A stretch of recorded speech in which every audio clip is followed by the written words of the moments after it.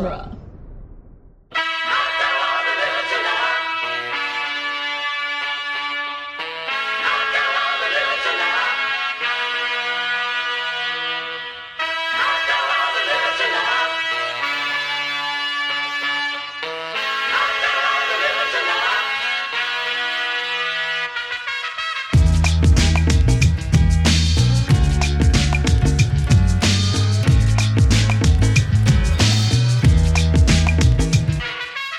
Welcome back to the Cornetto Minute, the daily podcast where we crawl our way to the bitter end or the lager end of the world's end, 1 minute at a time. I'm Scott Corelli. I'm Nick Jimenez. Joining us again, John and Niall from the Bat Minute. Hey, back in the house. Today we are preparing to annihilate minute 57, which begins with Gary getting punched with a foot and ends with Gary saying, "Let's hit the mermaid," after draining his beer. I have to ask though, John, like you were saying, you watched this yesterday because I rewatched it there like during the week. I made it. I think it was 46 minutes and 23 seconds before I caved and had to have a beer. How long did it take you to just go, screw it, just go? I didn't have any beers in the house. I had some bourbon. So during the course of the movie, I may or may not have had four doubles. That seems to almost be like, because it's so like Pavlovian. Of like, it's specifically the pint. It's just like, oh my god. Yeah, I did really right like bourbon's my favorite drink, but I was drinking it and I was like, this is really nice. But every time they downed a pint or something, I was like, I really wish I had a beer. We've remarked a lot about how Bill Pope really shoots the shit out of some pints of beer in this movie. Yeah. I was telling Niall that my beer consumption has risen by 200% since starting this season. I don't blame you at all. No, because it just really makes you want to drink, even though it's portraying it kind of in a negative light. It doesn't put you off drinking. No, it presents the being drunk in a negative light. It presents the drinking as like the most glorious thing anybody could do. That's it. Yeah. Although I have to ask, like you guys though, because you probably have definitely like gone over this, and you will have to later on in the movie in particular. Mm-hmm. But one of my major beefs with Andy is that so he goes out in this pub crawl with him. Fair enough, he doesn't want to drink. But the fact that he asks for water, like tap water specifically, really gets in my craw, because it's like, it's a business. Like these people, they have to give you the tap water for free. So it's like they're making enough money on the other pints. No, but like, come on, just to be like, this is a guy. Look, he's got a decent job. Go out and be like, hey, get yourself an orange juice, get yourself a friggin' get a cup of tea, whatever you want to do. A glass of water is just like, particularly at the end, then, when, I guess maybe because it's supposed to reflect the fact that, Andy tells Gary that's like, it's a much more ballsy move to come in and ask for water. So when he comes in at the end and asks specifically for like 3 or 4 pints of water, maybe that's supposed to be a kind of like a power play he's doing. But it really strikes me as like, don't do that. That is not recommended behavior. At the end, it's almost worse, because I'm sure that man is in much more dire straits than the right. Whatever economy they have going in the post World's End world. It's like, it's like we only just got it going again. You're coming in and asking for water, for Christ's sake. I'm going to defend it on two fronts. Firstly, like the common thing here, I don't know if it still is, but for people who aren't drinking, they would order a thing called the J2O. I don't know if you have that in America. It's just like, it's kind of like what do you describe it as now? It's like a fruit drink, it's like an orange, it's soft drink. It's nice, but it's more bloody expensive than a pint, and that's how they get you. You don't want to just ask them for the tap water; it's free. Well, that's what I think. Like, it's almost like it feels again like he's almost cheaping out, because I remember when I was at a gig not too long ago, probably a couple of years back now, but I remember distinctly it was at the Primitives. Hey, people who know the Primitives from Dumb and Dumber and whatnot. Sure, but I remember going and being like, I'm not in the mood to drink an alcoholic beverage, but I want something to drink. And I was just like, can you give me like like a pint of Coke. And the bartender was like, I'm going to be honest with you, you'd be better off ordering the pint because the pint of Coke is going to cost you as much anyway. Yeah. So then him coming in and going like, I just want a pint of water is like, dude, I mean, it just seems as if you're like, I've not got a penny to spend, and I also just want to sit in your establishment, taking up space with my friends and hydrate. Yeah, I see what your point is. I mean, I think that the choice of using water in the film is meant to represent something in the overall work of art and the story. In that, like, water is like life because you need it to live, and this is all about turning over a new leaf in your life and starting a new life. Yeah, and so and it's just I think it's meant to be more of a metaphor than anything else in the film itself, though from a very specific like reality standpoint. Yeah, no, it's a dick move for sure. No, let me also say though, my other thing I'm going to defend it with is like the movie. We talked last minute about how you feel bad for Gary. He's kind of a sad figure. But what I like about the film is it doesn't portray his former friends, let's call them his childhood friends. It doesn't portray them as perfect. They've got these so-called perfect lives. They're succeeding. They have businesses. They're married and things. But are they happy? Right. No. So it's kind of like the truth is in the middle. You need to be, weirdly, a synthesis of a Gary King and one of these guys. Yeah, the Tao. To be a complete person. So that shows how he is in the story. He's boring. He's lost himself because he liked to drink, which is fine. You don't have to get smashed and crash your car. You can have a drink. You can be fine. So he's gone too far the other way. And we're meant to kind of feel sad for them as well. I think everyone is kind of losing something. Sure. Yeah. They're losing their edge. They're sort of seceding into middle age and like banality. Yeah, they're not as well off as they like to pretend that they are. Yeah.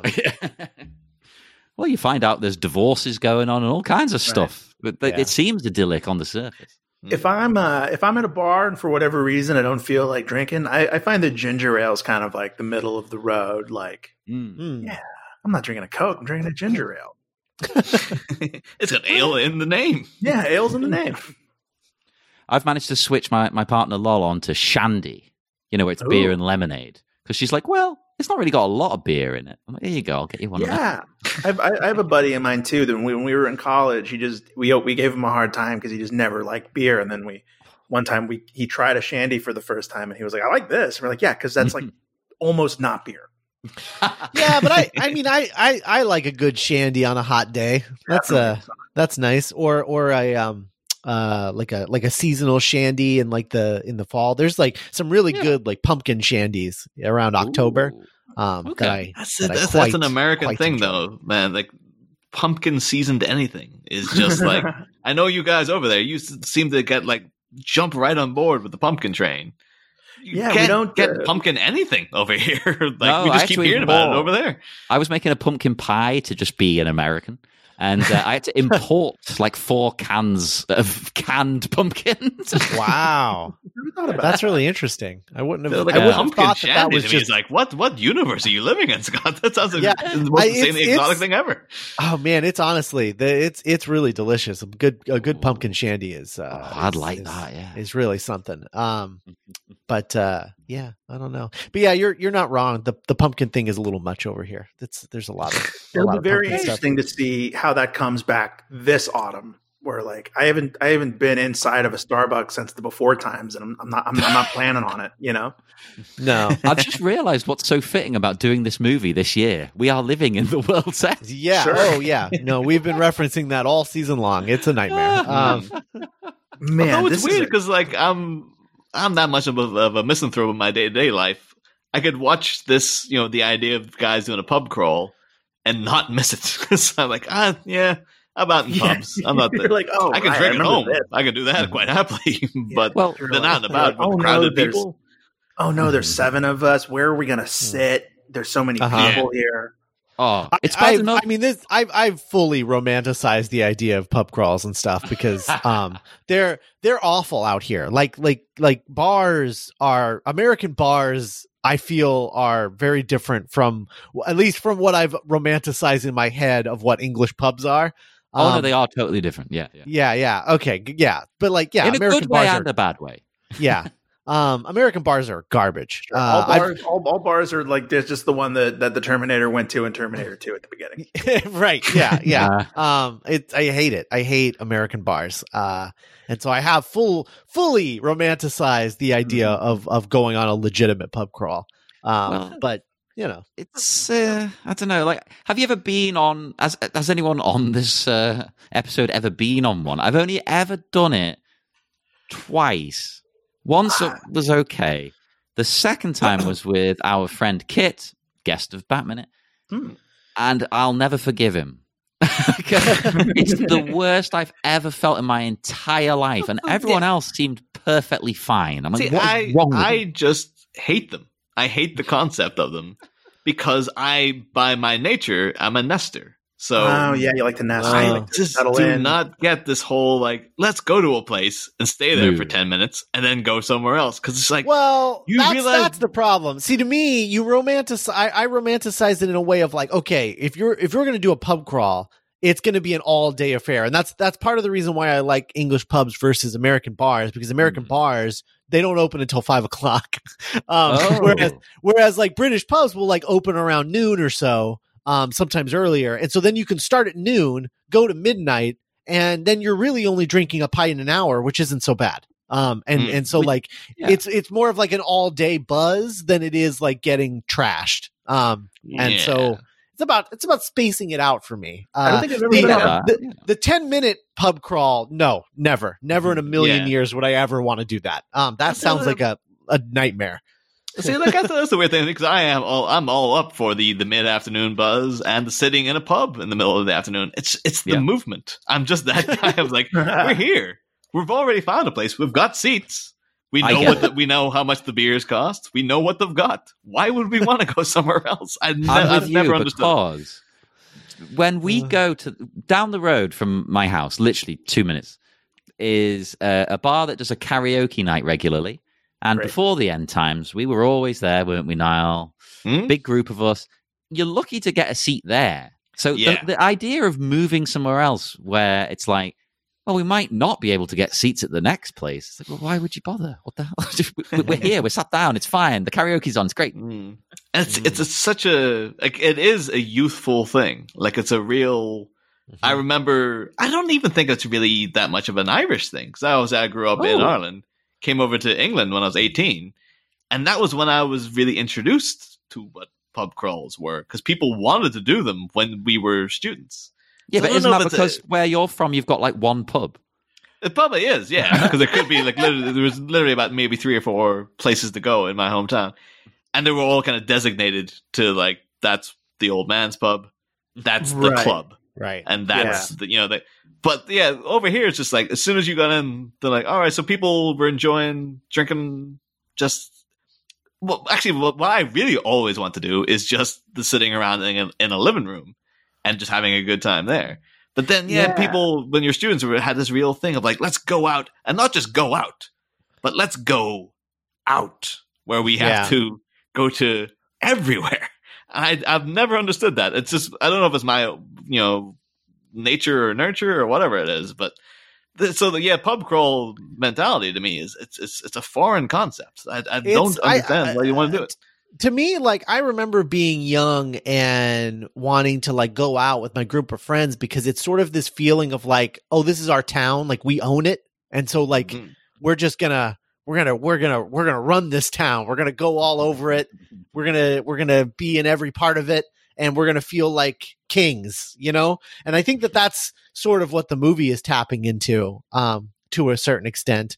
But as far as like the pub crawl thing, I mean, I think it's all about strategy, right? It's like, if I did a pub crawl now, I think what I would do is I would have enough people so that, you're talking about like trying to find a place to sit. Okay, great. That's only one person's job each round. So like what you do is You get to your first pub. Everybody gets a place, you sit, you enjoy a pint, and then whoever's turn is next, they leave early, go to the next pub, wait until they get a table, get the table, text everybody else so that they all go to the next pub and sit at the table. And then at that pub, you drink a pint, and then another person goes to the third pub. And so you just kind of it's your shift. It's like, okay, Bobby, it's your shift. Go to the next pub and find us a table. We need and you that over way, here, it's only one person who's having to deal with that instead of the whole group, because that's the unfun part. I think is that it's the whole group. Whereas if it's just your responsibility for the next pub, it's like okay, I only have to do this once. That's not that bad. I don't know. I love that. I feel like as far as like a way around what you're talking about while still having fun and doing the pub thing without the pub crawl thing without it being so much of a hassle. Because I think you're right. I think the hassle is the most annoying part of the concept of a pub crawl. But I think there's a way around it as long as you plan properly. Yeah. I think. See, what you're pitching there to me is like that makes sense. That's a sensible idea. But I'm also like, I could just stay in the same seat and just get blitzed there, and I'll be perfectly happy. So again, it's just I guess it's just different strokes for different folks and whatnot. But yeah, I also like walking. I don't know. I like moving around. I like getting a new scenario, because then it's like I don't know. I feel like you build different memories that way. If like it was like, oh no, we were at that bar when that happened. Versus when this happened, we were over here. I don't know. It just, I like the connections the different settings make in my brain. Well, I mean, I think these people are not going to forget their experience in this particular pub in this minute, because we do have. Yeah. I feel a bit bad though every time like I ever do a guest spot when like me or John or just me by myself get like an action based minute, because on that minute, we're terrible with action. We're just like, I don't know. Yeah, stuff happens. Like some punching. Yeah. Well, now I'm just watching this. Like, there's a bunch of crap going on right now. There's an amazing bit of action with that. I'm going to call it an umbrella. I don't know what. Yeah, it's a table umbrella. Sure. Yeah. That is it's the biggest parasol I've ever seen. Yes. Yeah. Everything's connected. No, I love it because I love that it's heavy, and like Rosamund Pike is selling it as very heavy, and so her movements are like, like somebody like trying to swing a broadsword. It's kind of cool. I really like the way that it's built into the choreography. Now I'm thinking of Highlander. Oh my god. No, the leg sweep is great. Her bringing it back down, but her rolling out of the way, and then Gary, like it's just a fucking the first like 10 seconds of this minute are just amazing. It's the choreography in this is just nuts. It really and we brought it up earlier, but it's very Jackie Chan like, of just like, okay, what do we have? Oh, the umbrella. Oh, she's gonna sweep it. Oh, she's gonna, and then like the way that. Ah, man, I'm just in love with the way that when Gary like swings back to dodge the leg arms, and then I am so happy you said that, because I've always thought, what does the fighting remind me of? It's Jackie Chan. Mm-hmm. Oh yeah, that's exactly what it's like. It's that like overly choreographed, but not in a negative sense. In like it's not almost like a Phantom ballet. Menace is overly choreographed. No, I'm glad you said that as well, because I always say people go, "Oh, the best lightsaber fight is Darth Maul." But what are you talking about? Oh yeah, no, it's so fake. It's like watching a ballet. It's not a real fight at all. It's bizarre. Like I get they're going for like, in those prequels they're going for more of a Chinese vibe, like a wushu kind of thing, rather than the original trilogies, like Japanese. Yeah. But that doesn't mean it's better. That doesn't mean it's fun. Yeah, like if you really go back to the to like Obi-Wan Darth Vader fight, it's like, what, they're not doing anything, but like that's why it's cool, because like you really like a master would really only need like 7 or 8 moves to end a fight. Yeah. Well, one of my favorite films is Zatoichi by Takeshi Kitano. Yeah. And spoiler alert, but that movie ends in a single blow. The two main characters, I don't want to call them the villain. There's the hero and the antagonist, let's say. They face off, and it's over in one hit. That's in real. Ironically enough, isn't it between elderly Obi-Wan and Darth Maul in Clone Wars? They do the same thing. They build up big old fight, 2 moves and it's done. And it's like, hey, that's what happens. But hey, let's not spoil Clone Wars or Rebels or any of those shows for people. Particularly when we're here to talk about The World's End. As well. Like the moment where the umbrella's like caught on Gary's shoulder. It's a very Jackie Chan moment where Gary's like, wait, what? Oh, and he gets hit. Yeah. And swings around. She's like, sorry. Like, it's good. That's so good. I love take its head off like an aspirin bottle. He's just so pumped by it. Yeah, like, oh, okay. Like he's like, oh, I'm going to tell you how to take their heads off because I've done this a bunch. This is a bunch already. I mean, he's done it twice in one night. He's decapitated them twice in one night. So like he has to describe like, oh, it's like an aspirin bottle. So I guess in order to pull their head off, you have to like kind of push down and twist. There's also a guy who's been hungover many times, so he's like, it's like an aspirin bottle. I've taken many aspirin in my life. Now, I'm an idiot. I have trouble opening child-proof locks, and I work in a pharmacy. So it's a real pain because I'm there like struggling for 5 minutes. Like, oh, God, damn it, fine. Like the pharmacist, like, John, we need so many of these. You just like, well, good luck. Let's hope so. Basically, yeah. Give me an hour. And then we get. I think that's something that I think is interesting about Edgar Wright as a comedy director versus someone like Judd Apatow or like Seth Rogen. You know, is that I can see this scene happening in like a Seth Rogen movie, except that when Gary says, you know, take it off like an aspirin bottle, he'd be like, what? And then he would be struggling, and then they would be bickering back and forth about how to, why aren't you doing it? I told you, it's like this. And he's like, no, I can't, I'm trying, but it's not working that way. Like, you open a bottle. Yeah. Whereas Edgar Wright is just like, yeah, no, I like the idea of them just sort of inherently understanding each other and knowing how to do this stuff because it's more entertaining that way than just like having them constantly bicker all the time. Like I like that he allows their bickering to happen between the fights, but in the fights, everyone's on the same page. Yeah, and they all act. I like this, but it's weird. They all sort of fight as if they're masters. Yeah, like it doesn't seem like the first time they've been in a brawl like this. Right. Well, it's not. In the flashback, we see that they got in a fight in the Beehive on the original night. Yeah. They are drunken masters, John. Oh my God, that's what it is. It's Jackie Chan drunken master. Yeah, it is kind of that miracle. It's kind of a minor miracle of movie logic that the audience, I mean, hopefully if you enjoy the movie, it isn't too big of a break in reality that these characters are just like fucking going at it. And even Sam is it's almost like in a musical where like, okay, in this world, everybody knows how to dance and sing and it's fine. Yeah. We're like, okay, Sam also knows how to fight. Right. And I don't know if it's just my weird sense of humor, but to me that makes it a lot funnier when it's the fight suddenly breaks out and everyone's just kicking ass. I'm just dying in laughter every time. Again, it's very like Scott Pilgrim, where like because the first 40 minutes of that movie you're just like average Canadians doing average Canadian stuff, and then all of a sudden it's like, oh, this guy's like a master fighter. And it's still always kind of slightly confusing between the movie and the comic books. It's like people in the comics talk about like how amazing a fighter Scott Pilgrim is, and then he mentions things like, oh yeah, like when me and Kim went out, I had to like beat up 40 guys and all this stuff. And in the movie, you're like, is he imagining this? Is this part of the dream he's having? Right. Or is this just the world we're in? Like, what the hell is going on here? Like, it's bizarre.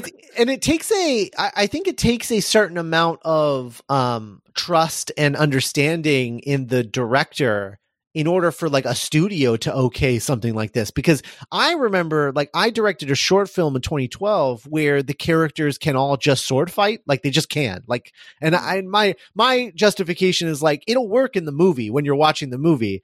But I remember I got so many notes on that script of like, are you going to explain why they can sword fight? And I'm like, no, like that's not the point. But I imagine he also got a lot of notes like that. But maybe not because he's Edgar Wright. And they were like, well, if he, I mean, you know, well, I guess we'll just roll with it. I don't know. Like, pretty good. And those two guys on, you know, to a kind of unimaginative, studio person, it's like, well, those Nick Frost and Simon Pegg don't look like Paul Walker and Vin Diesel. Why are they acting like them? You know, Right? Yeah, yeah, exactly. It is really interesting, you know, and it's also funny because, you know, you always hear that trope of like the people complaining about a movie like kind of over explaining itself. It's like, why do they have to explain that? They shouldn't have explained that. It would have been better if they didn't explain it. And it's like, yeah, and I'm sure the filmmaker probably agrees with you, and yet the studio who paid for the movie made them explain it. But the studio isn't going to be the one that gets thrown under the bus. It's always going to be the filmmaker, which really sucks. Like, wait, Marty McFly can play the guitar and skateboard? Come on. Not possible. I want to see him do it, both of those things at the same time. You have to see an origin story of how he got his first guitar, where he got that guitar from, and then where he handcrafted that skateboard. Yeah. Don't tempt them, Niall. They'll make that. Who gave him his puffy jacket? Yes. Yeah. Who are you people? I'm not talking about like overly analyzing things, though, within the pub. The thing is that could we have Eddie Mars in here comes out with, I can't be alone in thinking this, though, because his suggestion for the name they come out with for, you know, the blanks is the Blue Bloods. Oh, my God. I love it. That's great. And to me, that's like, yeah, clearly that's the best. They've got Blue Bloods. Blue Bloods is a term already. Yeah. Blue and Bloods, it's anti-establishment, anti-royal, anti-capitalist. Mm-hmm. Well, that's the thing. Like, I wonder if Edgar Wright had that as like was an idea he had, but then he's like, if I call them Blue Bloods, it's gonna have so many connotations that maybe he wasn't hoping to have already. It's also confusing from a international standpoint, because in England it's about royalty. In America, it's cops. Oh, that's right. Yeah, Blue Bloods with Tom Selleck. Right. Blue blood is a term for cops and families of cops, like generations of cops. So it's they mean totally different things. So I imagine that was probably one of the notes they got too, of like, well, we can't do that because if we do that, that'll be confusing on either coast. It's like the reason why, even though you guys don't say drunk, they made Sean call what's her name drunk in Shaun of the Dead. Drunk. She's so drunk, and they only did that because, like, one, it's funny to hear Simon Pegg say drunk, and also because Americans would understand what that is versus what some of the terminology that you guys typically use. Because, the thing is, like, when he says Blue Bloods, though, like, you could be like, oh, that could tie into the fact that, like, the network is, well, Blue Bloods in themselves are like, well, you're connected by blood to a higher thing, which is higher class. The monarchy supposed to be, like, quote unquote. But yeah, they could be like, oh, that's what, it's indicating that all these things are linked through, a physical, not biological connection, but like a connection to this one higher thing. But then it also could get into the people thinking like, is this some kind of comment on like gentrification in some way, or colonialism, or to a certain extent, all three of these movies are sort of about lone protagonists railing against the incoming wave of homogenization. And but maybe Edgar Wright at the end was like, well, at the end the blanks, I know you guys will cover it, but maybe they're like, well, the blanks seem to be more about like almost like immigration at that point. So maybe he didn't want to be like, I don't want to muddy those waters. And blank, I don't know, but blank just kind of, it's one syllable, it rolls off the tongue.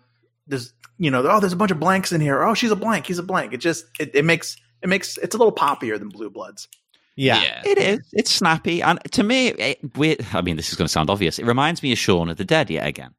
Because when they're having that little argument, like about not calling them zombies. There's that word and thing. Yeah.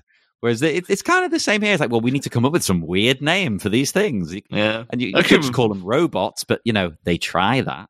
That reminded me, actually, John, like way back talking to you during the early seasons of The Walking Dead, and you always had beef with the fact that they just never called them zombies. Yeah. It's like, it's always the walkers. And then you notice it as the show goes on. It's like, oh, yeah, the biters or the rotters. Yeah. It's like, They're zombies. Just freaking call them zombies for the I love want of God. one group to say, "Oh yeah, zombies." Yeah, he's like, "Oh, perfect." I don't know what that trope is, like in zombie movies and TV shows, that the idea of like, well, we can't call them zombies. Like, why? Just do it. Like, why do you the infected? Like, whatever.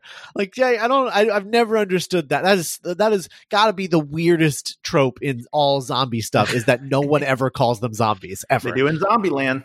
That's the only one. Yeah. Yeah. And it's only okay there because it's self-aware.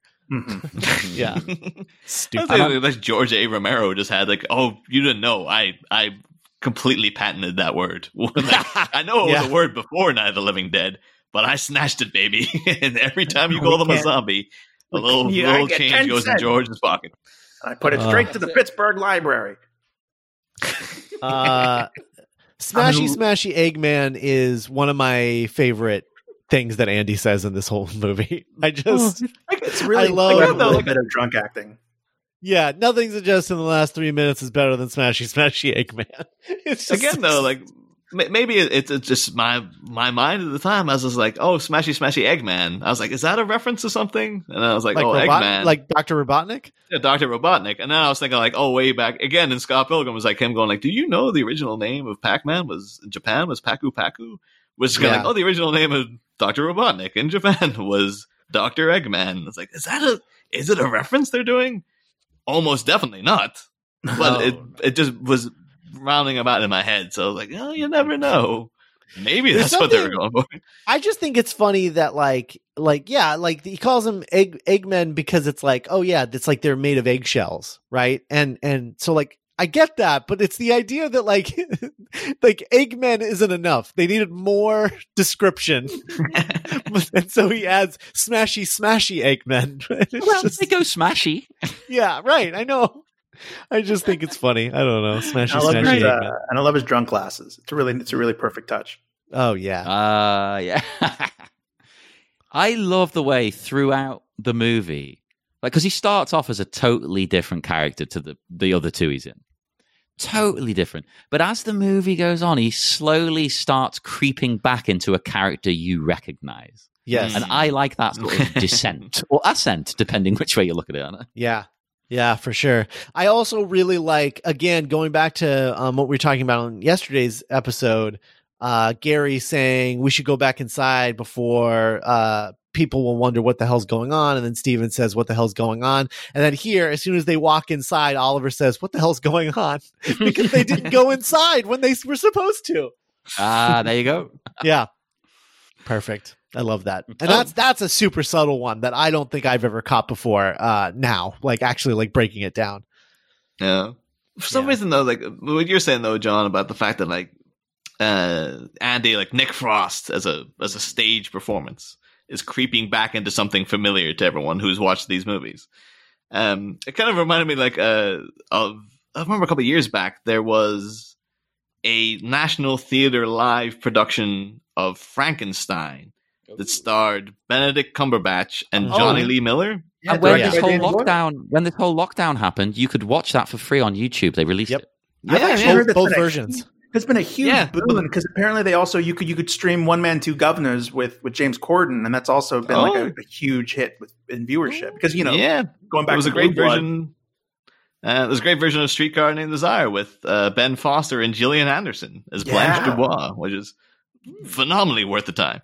But just the fact, like, back in that production, though, those two actors would switch roles every night. One of them would be Victor Frankenstein, the other one would be the monster and stuff. Mm-hmm. It's almost as if, like, if only there could be a reality where you could watch a version of The World's End where, because the flip of this is that Simon Pegg is playing the Nick Frost character, the irresponsible lout, and Nick Frost is playing the put upon guy trying to keep his life together, Simon Pegg character. It's like, oh, if you could just watch it both ways. They filmed both versions of it. It would just be a really interesting comparison to see. Oh, yeah. And I would totally buy that Blu-ray if they we actually did shoot a whole version of the movie where they switched roles. Just one take. Let's crowdfund it. Let's do it. But, so then I like that Gary, as soon as he reaches the table, the first thing he does is pick up his pint, which I like. And I love Sam's reaction to him draining that pint. Her just being like, what is he really drinking that? And then, oh my God, he finished the whole thing and follows the glass back to the table. Like, holy shit. Gary's relatable, right? This is England. You do not waste a pint. You've got to down that thing, and he needs it right now. It's his fuel. It's his spinach. He's Popeye. Definitely. I do know someone. Well, like I know. No, please. I don't know. It's just because I do know. I myself cannot down a pint. Like it's just the carbonation in there and whatnot. I can't do it all in one go. But I do know several people who can. And I've seen like many pub instances where someone's just like, "We're going," and they're like, "All right," and just like, literally a fresh pint has been put in front of them, and they're just completely neck it. Yeah. Although it just reminded me of my friend, mutual friend to me and John, Sarah McKiernan, where we were playing on my friend Steve's birthday one time, a game called Higher or Lower, where basically like this is a crappy card game where you just guess which card is going to come up next, higher or lower, and if you get it wrong, you have to down your pint. But the thing is, the pints that were created, because this was in the house, where like people would get, you put in a bit of the drink you were already drinking into a pint glass, and then however confident you were that you were going to get it right, you'd top it up even more and more and stuff. And Sarah got the answer wrong at least 5 times in a row. And it was the most impressive thing I've ever seen, where she was just like, every time, like towards like the 3rd or 4th pint, people are going like, "You don't have to do this anymore." And she's like, no. And would just like pick it up and completely just open her gullet and just down the thing. Wow. And it was insane to watch it. And the thing is, though, it didn't seem to hit her until like 10 minutes later, where she was just like lying in a heap in the corner and was just like, "Wow, I can barely talk" and stuff. But to this day, I'm still always amazed at like, I can't do it with 1 pint. And I saw her do it with 5 in quick succession. Wow. That's bananas. That's too much. That's way too much. I drink water like that. I can't do a beer. I mean, I probably could if I really like tried, but like I've never had a desire to do that. So well, that's the thing. Why would you want to? It's not nice. Yeah, I don't want to nurse it either. But like, just downing it like that. Like what? I just paid for that. I want to enjoy it. I don't know. You don't want to waste it either if you're leaving. Right. I remember in the movie The Sure Thing with John Cusack, he has this whole thing of shotgunning a beer, which is, I think, is a very American concept because I've never come across it over here. But yeah, like you got a can of beer and you pierce the bottom of it, put it to your mouth, and then open it and drink the whole thing in one go. Which is like downing a pint is bad enough in terms of like how bubbly and carbonated it is. But that's like asking for like a bomb to go down your throat, because it's all the air is going to go in there as well. Like it's got to come out somewhere. It's a lot smaller though, the quantity. It is smaller, but it's just like, it seems like it's more of a volatile thing to do. I've never been able to achieve it. Like it's just one of those, I'll literally pierce it, and as soon as I see this stuff flying out, I'm like, I'm not putting that near my face. You're crazy. It's uniquely American. Yeah. How can we turn drinking a beer into something violent and warlike? Hey, Tribal. we're not much better. That beer. Stab it. Suck it. You can inevitably Suck it.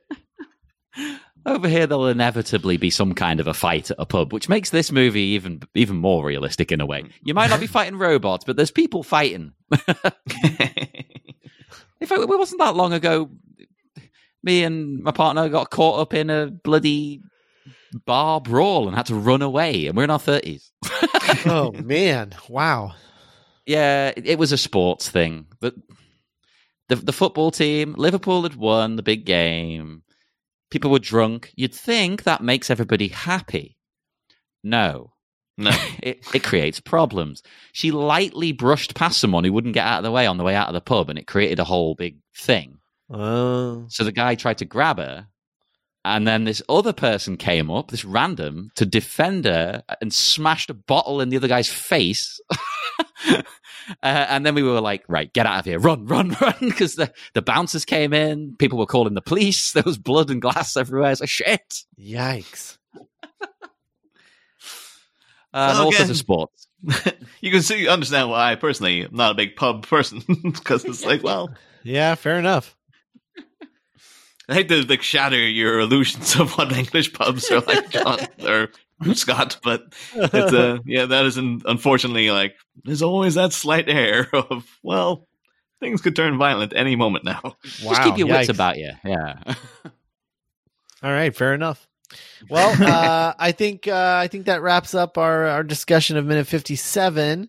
If you guys are shopping on Amazon, and we know you probably are, use our Dueling Genre affiliate link. That's duelinggenre.com/Amazon. It'll take you directly to Amazon's homepage with a little code in your URL, so that Amazon can track what you're purchasing and then shoot us a very small percentage of what you're buying, just to say thanks for sending you their way. We appreciate everyone who does that. It adds up, and it helps us buy things like new microphones and research materials and things like that. So we throw at Jeff Bezos as he drives by. Exactly.